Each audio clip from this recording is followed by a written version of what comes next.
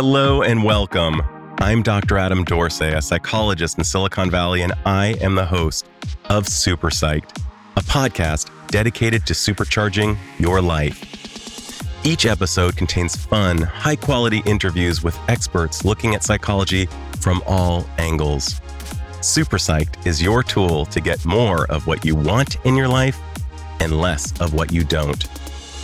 Our decisions are one of the biggest factors in determining the quality of our lives.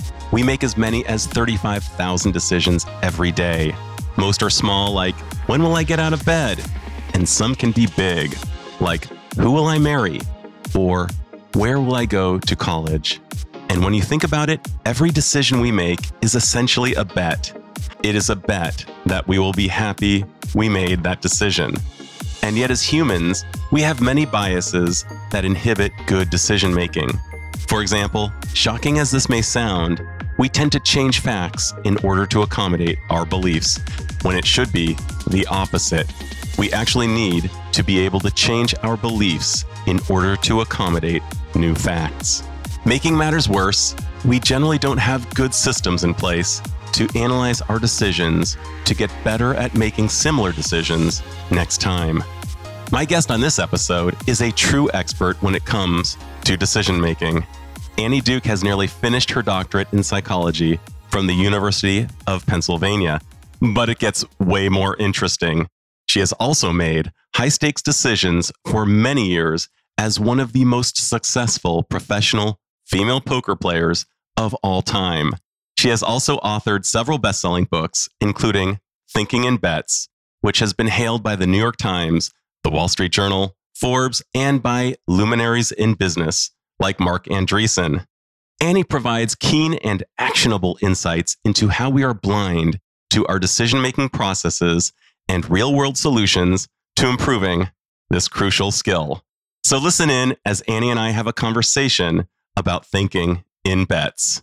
Annie Duke, welcome to Super Psyched.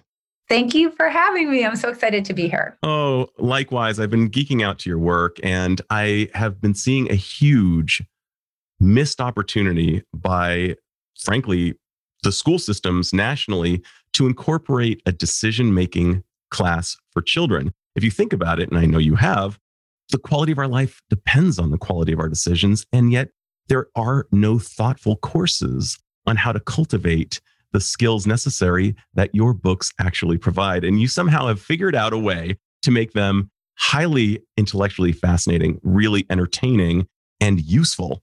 I don't know how you did all three, but somehow you did. And I think it's time that we have classes for children and people of all ages and age-appropriate manners that help cultivate exactly the skill sets you talk about. Oh my gosh. First of all, thank you so much for that. That's nice. Yeah, so this is why I co-founded the Alliance for Decision Education, because what is your life but luck plus the quality of your decisions? And the thing is that you can't do anything about luck. So I know there's the aphorism, you make your own luck, but you don't. Luck is external to you, and it's a force that acts upon you. Randomness is luck. You could call it stochastic, like whatever term you use. These are just forces that are acting upon you that you can't control. I think that what people mean when they say you make your own luck is that there are certain decisions that will make it more likely that that luck will go your way. And there are certain decisions that will make it less likely that luck will go your way. If we think about good outcomes versus bad outcomes, that with the decisions that I make, I can change the distribution of good and bad outcomes in a way that's more favorable to me. So that's not making your own luck. That's making good decisions that change the sort of downside influence of luck on your life. So the thing I think is interesting about decision education is that we don't teach it in schools. And you can't really say, but it's hard to teach because we teach trigonometry and that's hard. Exactly. But trigonometry isn't that useful, by the way. In decision making. So I think that it goes into this category of when you ask parents or adults about decision making, I think people in general think they're pretty good decision makers. I don't know that most people realize that this is something that can be taught, that it's a skill that you can hone, you can become much better at it, that there's a lot of really deep scientific work that's been done on that. I think that Kahneman coming out with Thinking Fast and Slow has helped people to understand that this is a very deep space and in kind of a more popular way. But, it's kind of like, you've been making decisions your whole life. You've been walking your whole life. So why would we need to teach it? We don't teach walking right. to kids either. But I think this is one of the most important things to teach. And it's just a matter of, I think, getting people to recognize the need. And the thing that I sort of analogize it to the most is social emotional learning, which I think a decade ago was in kind of the same category as decision education. Well, why would we need to teach that? That's like a parent is teaching that. Like, aren't teachers already teaching kids to have high EQ and be well socialized and whatever? And then I think that people realize, no, this is a real need. And they made space for it in the school day in terms of thinking about whole child and how to recreate really great adults. And now all of a sudden, social emotional learning is everywhere. And we'd like to have the same thing happen for decision education. I really hope it is so. And in terms of walking, a good PT will teach an adult how to walk and to reconsider how they walk with regard to posture. But before we go and geek out to decision science and decision-making processes, let's just talk about you as a card player. You were a psychology grad student at the University of Pennsylvania, I'm guessing with Seligman and some of the other greats in that same department. And then you pivot, go to Montana, start playing cards, a little tip from your brother, if I'm not mistaken, on how to play cards. And then you crush it in the card playing field. Can you just talk a little bit about you and your evolution as a card player before we go into the decision making? We can. But before we do, I just want to quibble with the word pivot. I quit. So one of my big missions, and this is something that I'm working on actually in my next book, is to rehabilitate the word quit. So we have all these euphemisms for quit, like pivot, goal disengagement, right? Like that. But it's quitting. What's wrong with quitting? Honestly, if the world changes, if your preferences change, when new information comes in, you should quit. And I think that's a good thing when you actually react to the world in an appropriate way. So, I think such that a great point. Like, quit I think has about such a negative valence that you use the word pivot. Yeah. But the thing is, like, quitting is neither good nor bad. It's if you're quitting at appropriate times, it's a really good thing. If you're quitting too early, it's a bad thing. So I quit. I have just been schooled. I love that. We see the value of perseverance, and it plays into the hero's journey, and it's such a big part of our culture, like this idea of persevering through like danger and near death and coming out the other side. And there's this just real mythologizing of that journey. And I think it's the same thing with grit. Grit can be very good. And obviously, there's a reason why Angela Duckworth's work is so popular, because it is actually, you do need grit. There's no question. There are huge positives to grit, but obviously there's a downside of grit, which is perseverance in the face of information that tells you should no longer be persevering. And all you have to do is look at the top of Everest, because they can't remove those bodies, to see what the downside of grit is. I think that we need to stop thinking of these as oppositional forces. We need to realize that this is about calibrating between the two. And it's good calibration between the grittiness and the quittiness that's really going to get us to a great place in terms of our decision making. So I'm just going to make the case for, I did not pivot, I quit. I love that so much. And you just really got me in a very visceral zone with regard to Mount Everest. Yes, I have read about Mount Everest. I watched the movies, and there are bodies up there to this day as evidence that sometimes quitting might be the better move. Yeah, apparently, actually, they talk about markers along the way, like we need to be at a certain place at a certain time. It's either on Everest or another mountain where they say you need to be at green boots at a particular time. And what they mean by green boots is some guy died who had green boots on. And when you go by that body, you need to have passed that body by a certain time. It like becomes a time marker. There's a lot of bodies up there. I would imagine all those people possibly persevered too long because they're dead. So there you go. But so this is the thing, like quitting is totally fun. So I quit. So anyway, I started playing poker.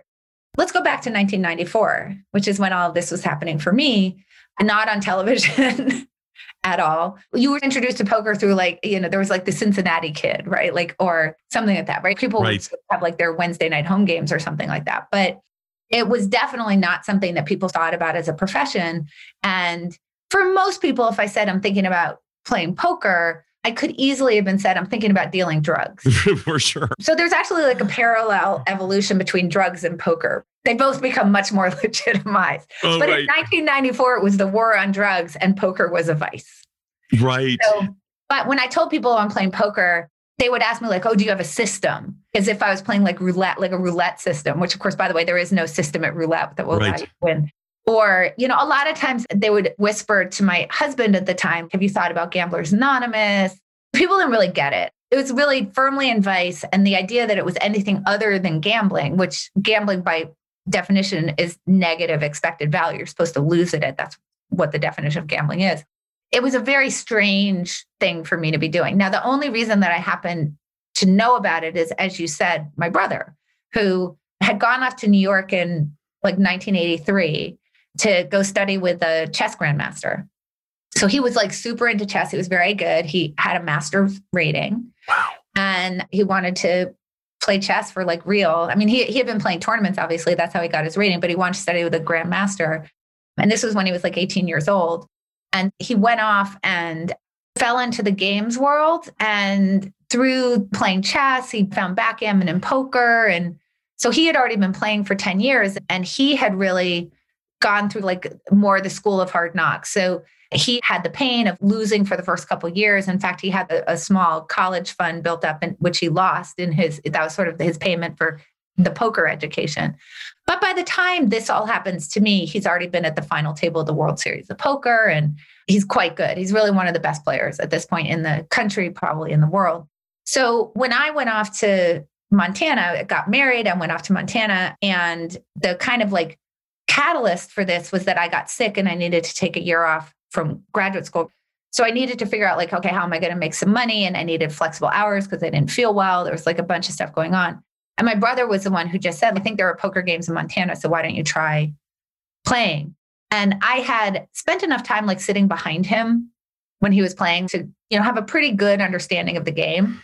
And he gave me some pointers and some tips. And the thing is that when you have like someone who's world champion level coaching you and you're playing against people who do not take the game that seriously or haven't had that kind of education, and there weren't a lot of books on poker available. People weren't watching it on TV. The gap between good and great was like huge. That I could sit down, I could start winning right away, which I did. I started winning in the first month that I played. And then I didn't go back to academics until now I'm back in academics. Many years later, I circled back around. So that's kind of how I end up like at a poker table, weirdly, having quit academics. And I've just got to ask, after those thousands of hours of studying cards and poker and decision-making, do you still enjoy playing cards as a thing? So I retired in 2012. I play sometimes in like charity events now, but I don't play for real at all. There was an evolution in the thinking for me in terms of playing, which is the game is like amazing. It's endlessly fascinating. It's like peeling back an onion, but the layers are infinity. So every time you peel something back and you think you've discovered something, it's just there's so much more beneath it. So you're constantly learning. The game itself changed a lot while I was playing, because when it did end up on TV, there was this huge influx of players, and a lot of what they were doing was really bad, but some of it was actually quite innovative, and you had to figure that out. And what is bad, what is actually good and innovative. And that's hard in a game where there's a lot of luck. So you don't know, is this a short-term thing or a long-term thing? Like it actually becomes very hard to pull that apart. So that created a really interesting challenge. The internet came along, which also increased the number of people who were playing. And then computing power made it so that people could actually start to run simulations and do some more solving of the game, which also innovated the game. And that across a whole bunch of different games, like the way that backgammon is played now, that computers actually, you can run simulations on the computers, is very different than the way that backgammon was played like 30 years ago. Same thing with chess. All of these games, once you get simulations involved, it really reveals different strategies to the humans who are trying to solve these games. And so that's true of poker as well. So there's a lot of ways in which the game was changing also. And trying to keep up with that was really interesting and super, super challenging. So I always loved all of that. The thing that I don't love about poker and didn't love about poker is that my job is to make you sad. That's literally my job, is to make you sad, because I'm trying to take your chips. Exactly. And poker is not fun. It's this really interesting thing about poker that if you're playing for an amount of money that doesn't matter to you, it will not be fun for you. You really have to be playing for an amount of money that matters to you in order to make it interesting. Unless you get to some other level deep. So if I play 1 and 2 penny poker, it's fun for me, but that's because my goal is not like the number of chips that accumulate in front of me. It's actually sort of the solution to the situation that I'm sitting in. And that's something that happens with elite players is they disconnect themselves from the money portion. But that's not true of most people who are playing. They need to play for an amount of money that matters. So by definition, if I'm doing my job well, I'm making the other people at the table sad. Exactly. And what I realized was in the first 6 or 8 years that I was playing, the game itself had me like so absorbed that I didn't ever really look up and say, what's happening around me in terms of the way that the people around me are presenting themselves to me. So I was in their head in terms of you have to be in their head and to play poker well. So I was in their head in terms of figuring out what they had, modeling their play, trying to figure out what would their response to what I'm doing, what do I think they're holding, that kind of thing. But I wasn't really that worried about what's the psychological or emotional environment that I'm spending all of my time in because I was so deep into this solution of the game. But I think that as I got older, and as a lot of the really core stuff in the game, I started to figure out a little bit more so I could look up a little bit more. What I realized was that poker by nature kind of forces you to be interacting with sort of the worst version of the people at the table with you. And it can cause you to have somewhat of a dark view of humanity because the way I think about it is like, everybody has like their A+ version and their D version. Right. The angel on each shoulder, like angel or devil. Everything in between. Totally. We all have bad days where we're a total jerk and we have great days where we're like amazing. And obviously everybody's baseline is different, right? Some people are certainly in general nicer than others, but even the nicest people have bad days. And even the people who are crappy have good days. And because of the nature of the game, I just ended up interacting with sort of the crappiest version of the people that I was sitting with so often. And it started to grind me down. And as I looked at people who had been in the game for a really long time, like the older players who are like in their 50s, you have the people like Erik Seidel, who like is just amazing no matter what. And by the way, he doesn't have a D version at the table because he's and he's now, I think he's 60 now or close to it. And he's great. He's happy.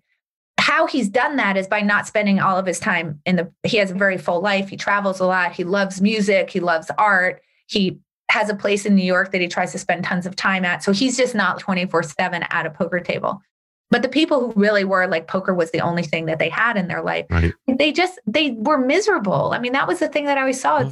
I just didn't see a lot of examples of super happy 50-year-old poker players who had been playing for their whole life. And I think that there's a reason for that because of the nature of this sort of emotional exchange that's going on.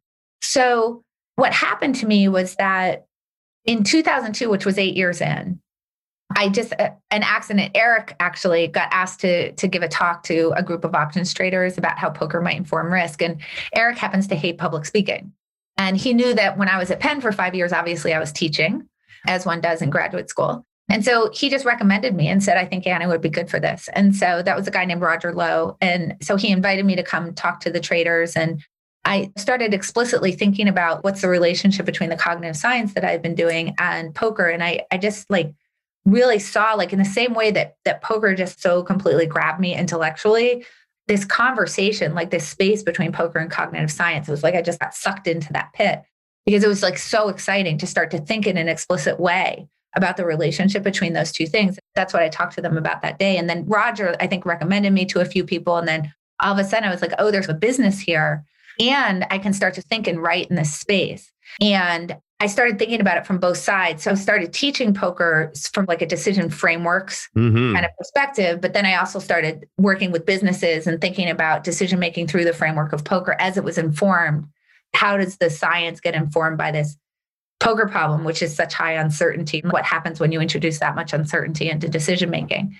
And so slowly but surely, what I found is I was spending less and less time at the poker table and more time on this other stuff. And I think that's like an interesting way that your preferences get revealed, which is just like, how do you allocate your time? And I just found myself allocating much less time to actually sitting at a poker table and spending a lot more time teaching poker because I love to teach, and lots of time with businesses and starting to develop this consulting business. So in 2012, I kind of, there were a variety of reasons, but one of them was just I wanted to go write this book and I wanted to be really more deeply in this space. So I retired from poker and started spending my time thinking and writing. I founded the Alliance for Decision Education, which we talked about. And then at some point in the process of writing Thinking in Bets, I had already been connected with Phil Tetlock and Barb Mellers, who are at Penn, who are amazing. Mm-hmm. And Phil was like incredibly helpful on Thinking in Bets, and we kept in touch. And at some point it was, what would you think about buttoning up that PhD?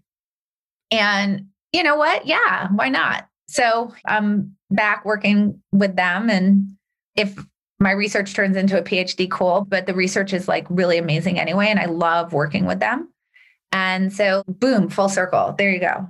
So you quit and you're back. And instead of the outcome of your efforts being making someone else happy, you're actually trying to help people bet on their happiness through better decision-making processes. And one of the things that you talk about in your book, and we're going to get into the decision-making science now, is we have been charged with the abilities to survive mechanisms and biases. And yet those same mechanisms and biases tend to interfere with our decision-making processes, including the post-game analysis after we've made decisions, which may be at least as important, if not more important, than the decisions themselves in certain ways. Can you talk a little bit about those biases and how they might interfere with good decisions? Yeah. Okay. So I love that you started off with what were our skills developed for? And if we go back to this idea, like things are neither good nor bad, right? Like they can have good qualities. Just thinking makes it so.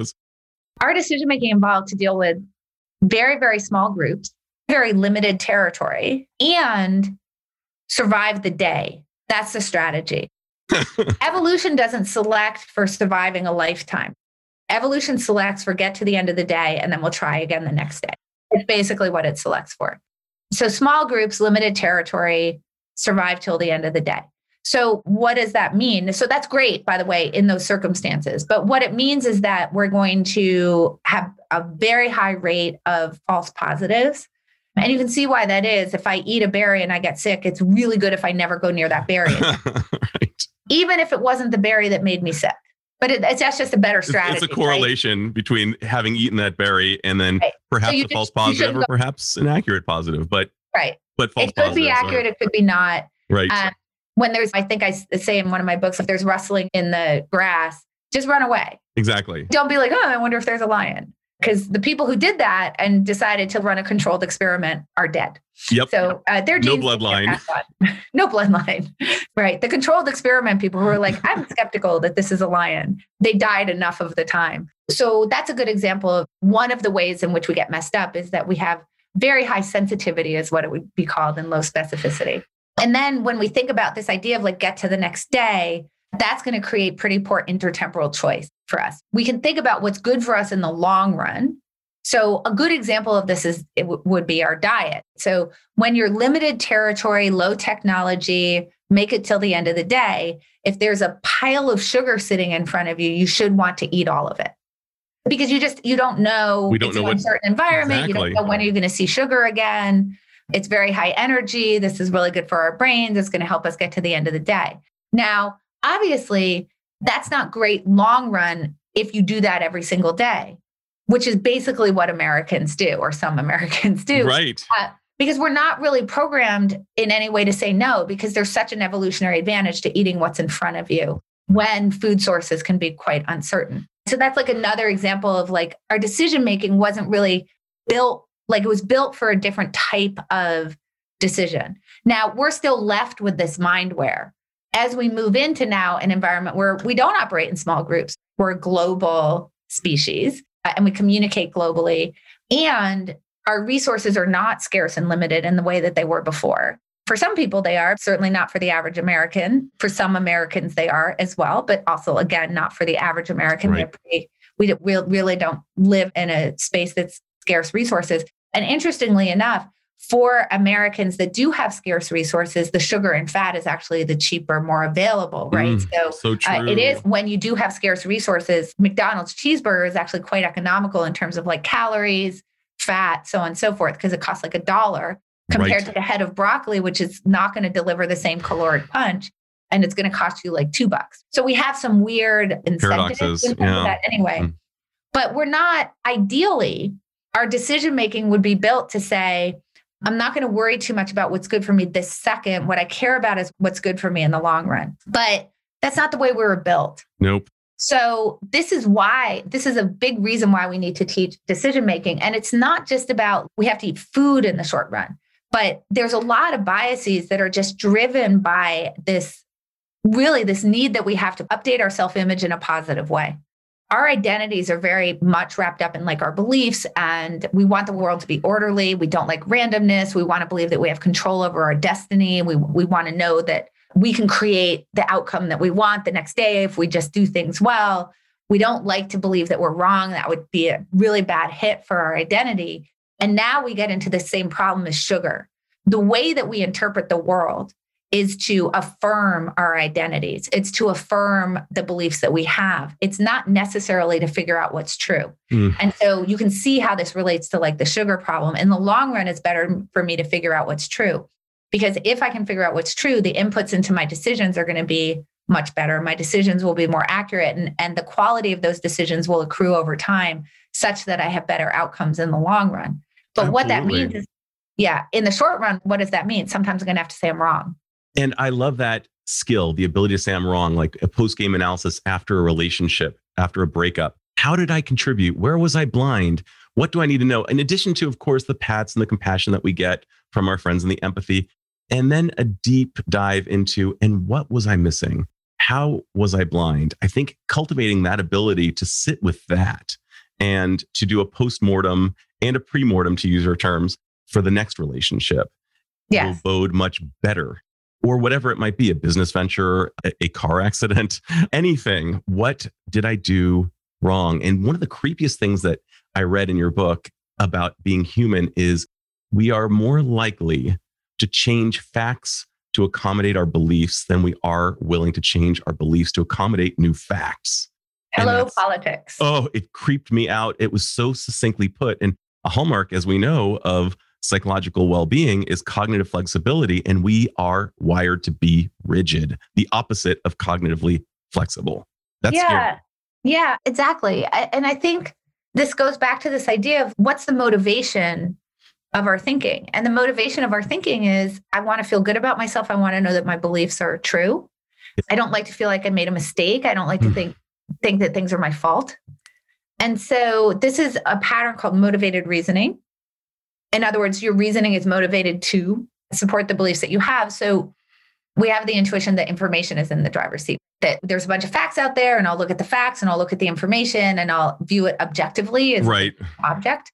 And I'll examine it from different angles and think about it in the context of other things that I know. And I'll get the information. And then depending on what the outcome of that vetting process is, I'll change my beliefs to fit with what's accurately true of the world, or maybe I'll reject the evidence or whatever.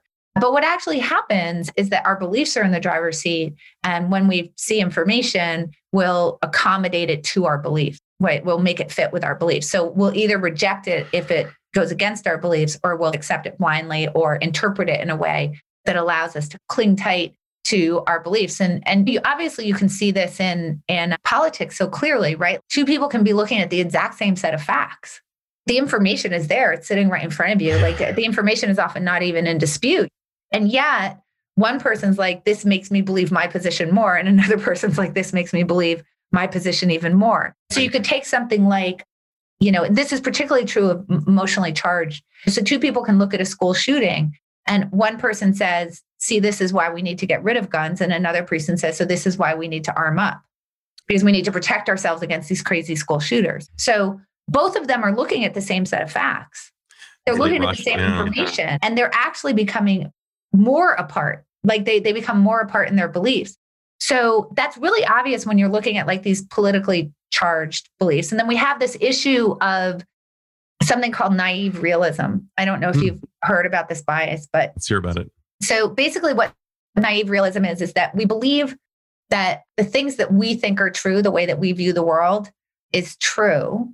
And that obviously that we've discovered something that's like fundamentally true. And so if other people don't believe what we believe, they must be evil or stupid. Take your pick. And that's So clearly not a great way to go.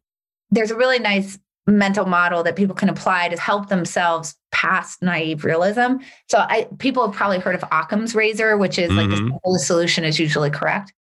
There's something called Hanlon's razor, which is essentially never attribute to malice what you can contribute to being uninformed, basically. So that just helps you to stop thinking that people are evil who happen to hold different opinions than you. And that's, by the way, not to say that I'm denying that evil exists in the world. I endorse that. I don't endorse the evil. I endorse the idea that evil, I understood what you meant. That evil lives in the world. But thanks for clarifying nonetheless. A lot of people just have different points of view than you do. And I think that we need to just say, sometimes people just have different points of view. And I need to not assume that they're idiots. And I need to not assume that they're evil. And sometimes two people can just look at the same thing and come to a different conclusion. And I should have to, and in defending my position, by the way, in a way that is not a straw man, really good things are going to happen to me because I'm going to understand my position better. And it's going to be more likely I change my mind. Assuming that I'm not arguing against a straw man. I really have to not argue against a straw man there. So what's really wonderful is when you bring two people together who have really opposing positions, who are really well informed, but are also arguing in good faith, only good things come from that conversation. And when you say good faith, I can only intuit that you mean that both of them realize that they're in equal pursuit of the truth and willing to change their positions. That's right.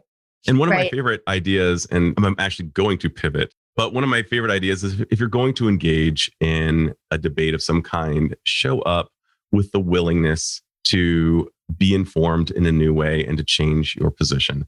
And I think that's really crucial. I think it's just an important skill. I do want to talk about resulting. I love that term. And it's a game changer in terms of bringing it to our awareness.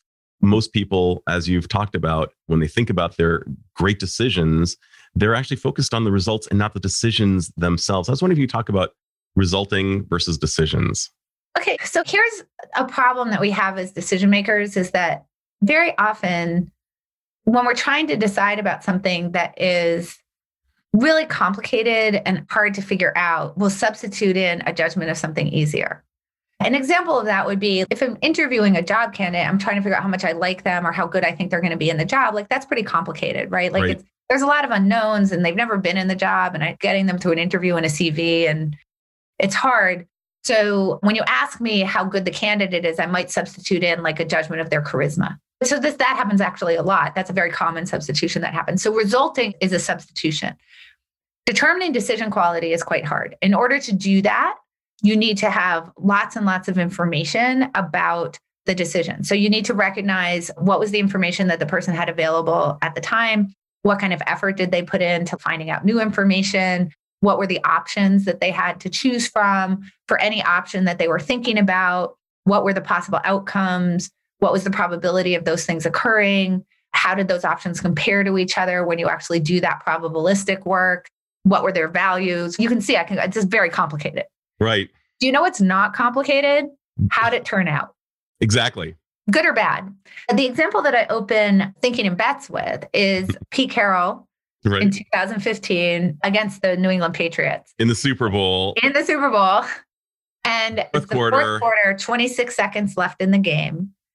They're on the 1 yard line down by 4. Second down. Pete Carroll has one timeout. All right. So this is all the facts you need to know. He's got to move the ball 1 yard. He's got 26 seconds to do it in, including the timeout, which gives him a little something. And he's got one of the world's greatest running backs. Marshawn Lynch. For sure. But he also has Bill Belichick on the other side and like a lot of very large Patriots defensemen. Yes. Oh, okay. I know. I love that so we all know what happens, right? He calls a pass play. Surprise. Shock. It was a shocker. It was a shocker. And the ball is intercepted by Malcolm Butler. That's the end of the game. And you should just go back and look at the headline. West Side Story. Was it the worst play in Super Bowl history or the worst play in the NFL history? And let's have a street fight about it. Totally. So 538. And then I think Vox had a writer who were saying you know what? This actually wasn't that bad a play, but it was like a few low voices in the wilderness. The big outlets were all like, this is the worst play in Super Bowl history. And yet, of course, just have to name it. If it bleeds, it leads. And the guys on 538 and Vox were actually thinking about the decision itself, not the outcome. That's correct. So they were not thinking about the result. They were not falling prey to this error in human judgment, which is called resulting, which is instead of judging the decision quality, I'm judging the quality of the outcome, and I'm using that to determine the quality of the decision. Totally. Now, it's very easy to do the thought experiment. What if that ball were caught for the game-winning touchdown? And it's very clear the headlines would not have been worst play in Super Bowl history. They would have immediately switched to best play in Super Bowl history. Exactly. Like There's a genius. No question. And by the way, Andy Reid just got called a genius for calling a weird pass play in a spot where people thought he should punt, and it happened to work out. I haven't even worked out the math on that, but it seems a little odd because if it's incomplete, the clock doesn't keep running. Whereas if you run the ball, I don't even understand. I haven't thought about it enough. I just know that people really like the play because it happened to work out. Andy, I just have to say this. Wouldn't it be great to live in a society that recognized that Pete Carroll made a thoughtful decision in spite of the fact that the outcome itself wasn't what it would have been the win? There's so many ways that our society would be better. And by the way, it wasn't a thoughtful decision. It was actually, in my opinion, a brilliant decision. And you explain quantifiably why 2% chance. The simple reason, like outside of the thought experiment, is remember I said he's got 26 seconds left in second, third, and fourth down to get it to go. This is all you need to know. If you hand it off to Marshawn Lynch and he fails, the clock keeps running. Pete Carroll calls a timeout. And then if he hands it off to Marshawn Lynch and he fails again, that's it. So if you hand it off to Marshawn Lynch twice as your first two choices, you get 2 tries, you get 2 downs. And if Bill Belichick has mustered up a defense to fight against that. By the way, just so you know, like Marshawn Lynch is amazing outside the red zone, but as with most running backs, he's not great in the red zone. Why? Because they're all like right there.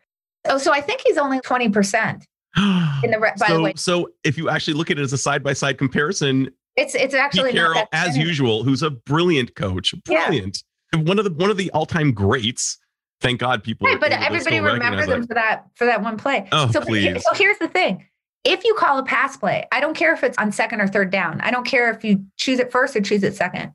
But if you call a pass play and it fails, the clock doesn't keep running; it stops. So what that means is that if you get a pass play in on second or third down, you get 3 downs to try to get right instead of 2. And so then the only question you have to ask is what's the cost of that? And the cost of that's going to be the interception rate, which is between 1% and 2%.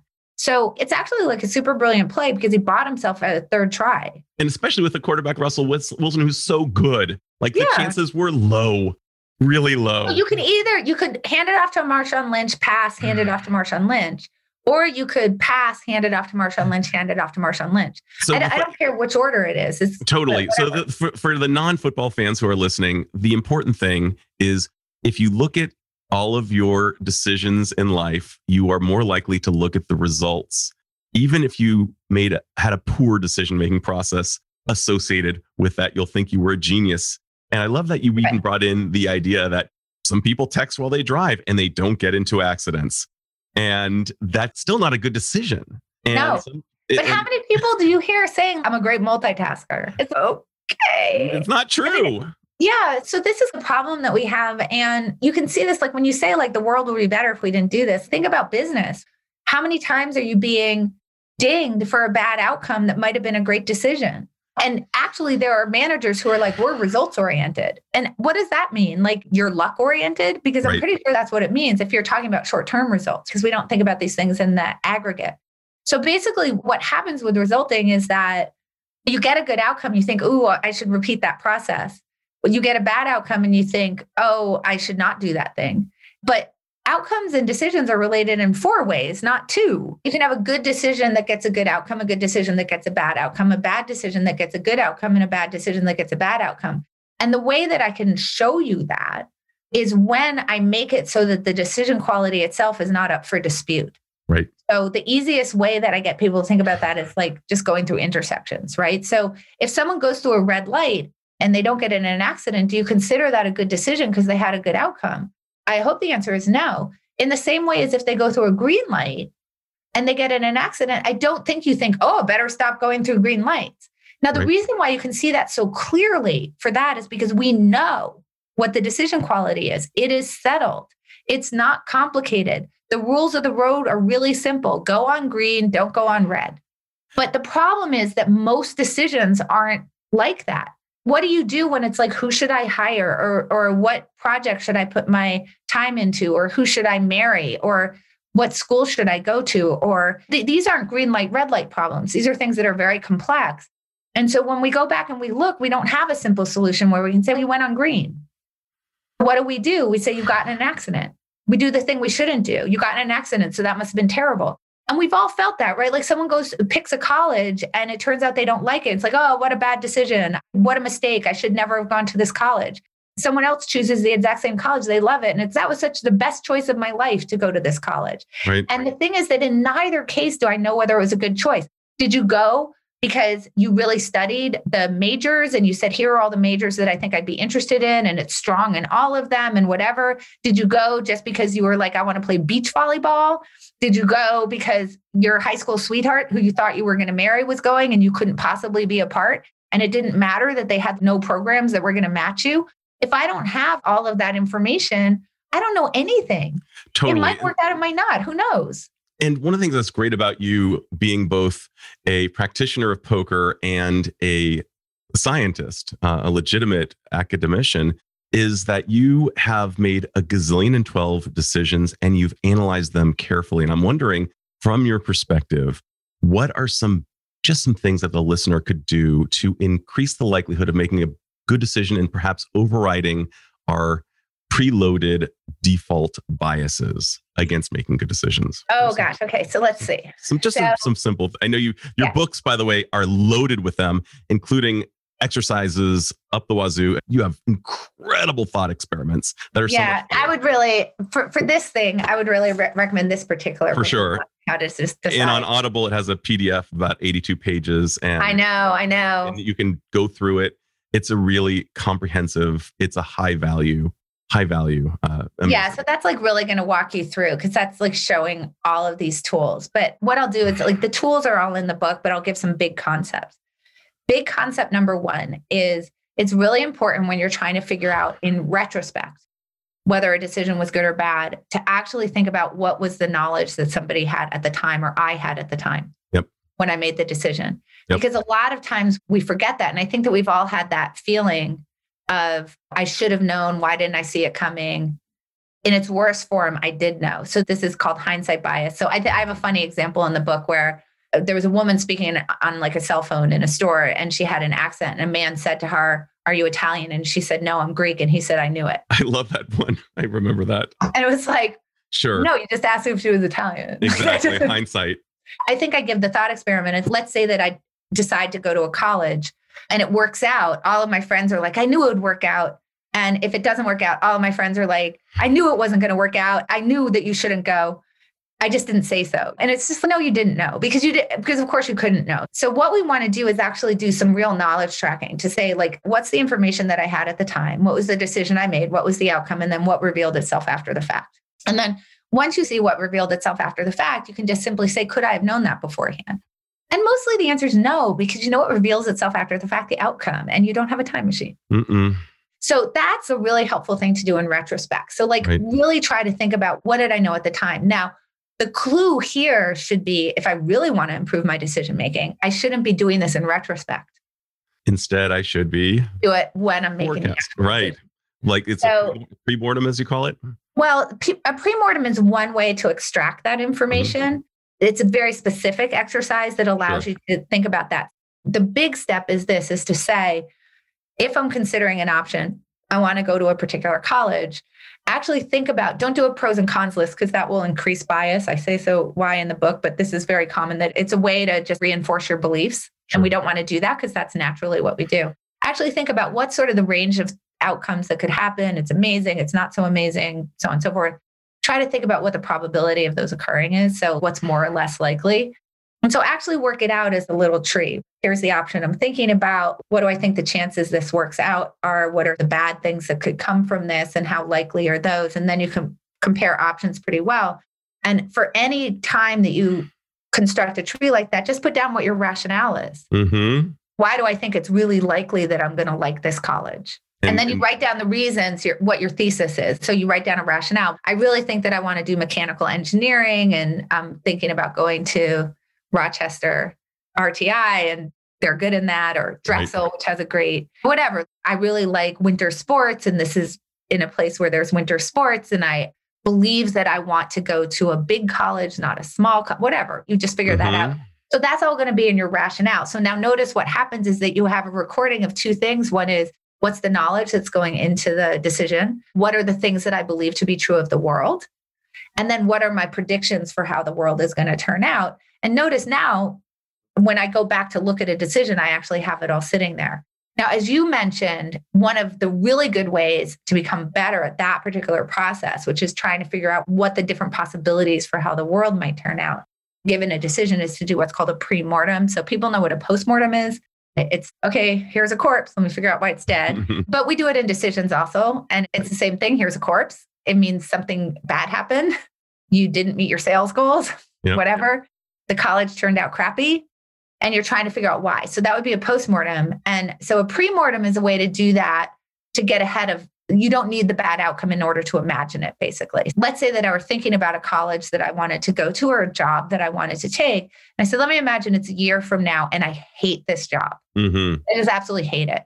Why did I hate it? Why did I hate it? So you're doing this before, not after. So I'm thinking about taking a job. I say it's a year from now. Why do I hate the job? Why?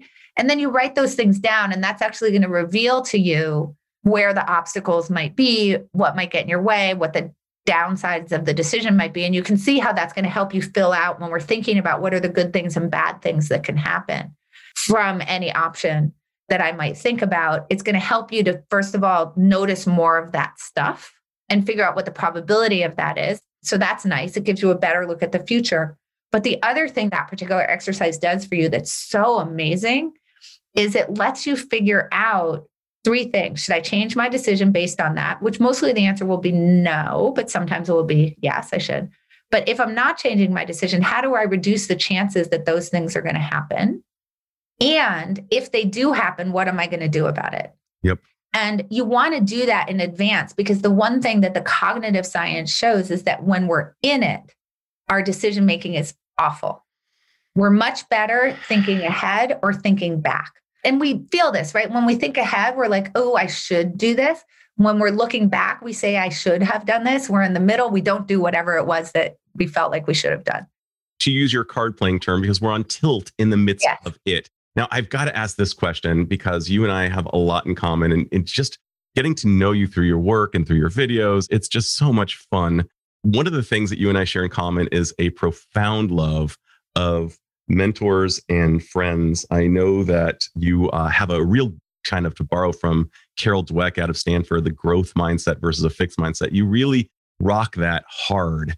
And you do so in the context of both your friendships and your mentor relationships, mentor-protege relationship, mentor-mentee, whatever you want to call it. And I'm sorry, just a little digression. I'm super into the TV show Scrubs. And one of the reasons I love it is everyone there is trying to get better at what they do. And you seem to do that in the context of your friendships. And that's part of, I think, a big part of your decision-making success. Is that consistent with your perception?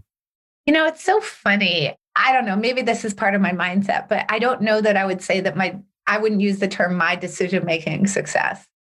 I think I'm terrible at decision-making. I think that I'm better than the average bear at it, though. You know, I mean, I think that this is a mindset that I have from poker, which, remember, I talked about like that infinite onion, that every time you peeled back a layer and you thought you had figured something out about the game, it was just like you just discovered, oh my God, I know nothing about this game. So much more. So like every step of the way, you're just like, I know nothing. But that doesn't mean that I felt like, in comparison to most of the, not all, but most of the people that I was playing against, that I hadn't figured out a little bit more than them. So while, if you ask me in an absolute sense, how good was I at poker? I would tell you terrible. The game is just so complex and it's so deep, and I just make a mistake on every single hand that I play. I also recognize that, like, whatever the difference was between me and most of the people I was playing against, like, I was doing better than they were. And I think that for my knowledge of decision making and the quality of the decisions that I make, but I would probably put myself maybe a little bit more in that category. In the face of what a perfect decision would look like every single day, I'm crap. I'm so far from that. But I think that I do approach it in a way that does allow me to, in general, like on average, make a better decision than whatever the base rate is. So I just would like to say that. Yeah. And although you married really well. I did. So. I married a lovely human being who I am deeply in love with. And I'm very happy to be married to him. And yes, but it took some practice. Sure. And I had to practice. I had some mistakes along the way. And post-game analysis of the practice. I did. Really I saw what was wrong. What didn't fit. I went into this one quite thoughtfully. And I think that you also had people with whom it wasn't just a solipsistic solo. No. You actually did it with people who you trusted. And that's one of the places where I feel a strong kinship with you, in that I would be nowhere without my consultation board. Right. They have been huge at doing pre-mortems with me, post-game analyses. And it sounds like you have cultivated a similar group of people.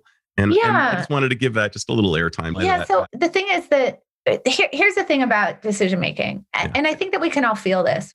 When you're watching somebody else make a decision that's very obviously bad, it's like that slow motion in a movie. No! Like, totally. Right? You can totally see it. But when you yourself are doing it, you can't see it. And this is this concept that Danny Kahneman talks about, which is like the inside versus the outside view. And I actually have a whole chapter on it in How to Decide, which is this is a motivated reasoning problem, right? We're naturally looking at the world through our own perspective, through our own knowledge, through very much what we want to be true, as opposed to what is true. And there's a big gap between what we want to be true and what is true.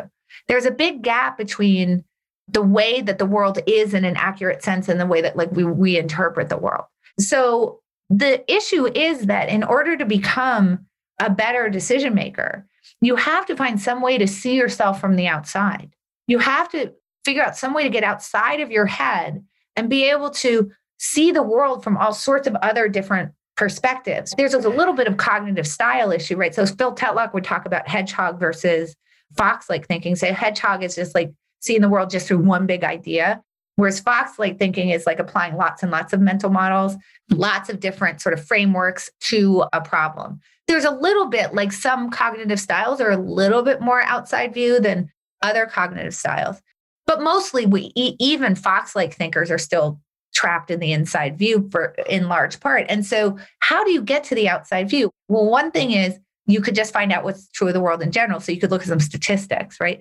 But one of the best things you can do is to actually get other people to view the problem that you're thinking about and elicit their perspective on it. And this is particularly important because two people can look at the same data and come to really different conclusions. Mm-hmm. And the collision of the way that you're modeling those facts, the way that you're thinking about them, the way that whatever those facts are telling you, what you think you should do about it, that space between the way that you view it and another person views it is where all of the really good decision-making occurs, where all of the knowledge gain occurs.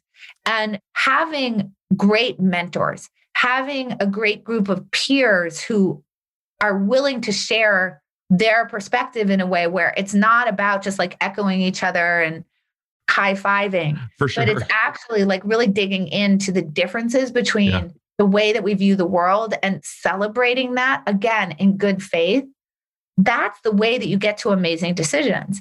So like, for example, what you're talking about my husband, having made choices that I did not want to repeat, I actually did have a few people helping me from the outside to try to view that relationship outside of the way that I was viewing that relationship and check that. And I think that really helped the result along. But that's true of like most things. When I'm thinking about ideas for my books, I talk to other people. It's interesting. I think that a lot of people, particularly when they're writing, or they think, oh, I don't want to share this idea with someone because they might steal it. And I'm like, I want to share this idea with everyone because they might help me find out when I'm being stupid. Love that. They might point something out that's like a different way of viewing the material that I'm thinking about that's just going to make this book so much better. That's going to clarify my thinking for me. And like for the book that I'm writing right now, I think I've already had 30 different conversations with people, which are a mix of like academics and like sports coaches and founders of companies and whatever. And I'm just like hungry to have these conversations with people because their point of view, it's going to make my thinking so much better. And I want the help because I can't do this on my own. Like, who could do life on their own? Like, what? Shoulders of giants. Before I did my TEDx talk, I had consulted with quite literally dozens of people to make sure that my stuff was solid. And it would not have been the same talk. It would not have been nearly as good. So I've got to ask my final question, and it's fantastical in nature. And Annie, this is just so much fun to talk with you. If by some miracle you were conferred with the magical powers to give all of humanity the ability to rock just one skill a little bit better, what would that skill be? And how do you think it would affect the individual as well as society at large? Well, the motto, slogan, the whatever, I don't know. It seems weird to have a slogan for nonprofit, but what we say at the Alliance for Decision Education is better decisions lead to better lives, which leads to a better society.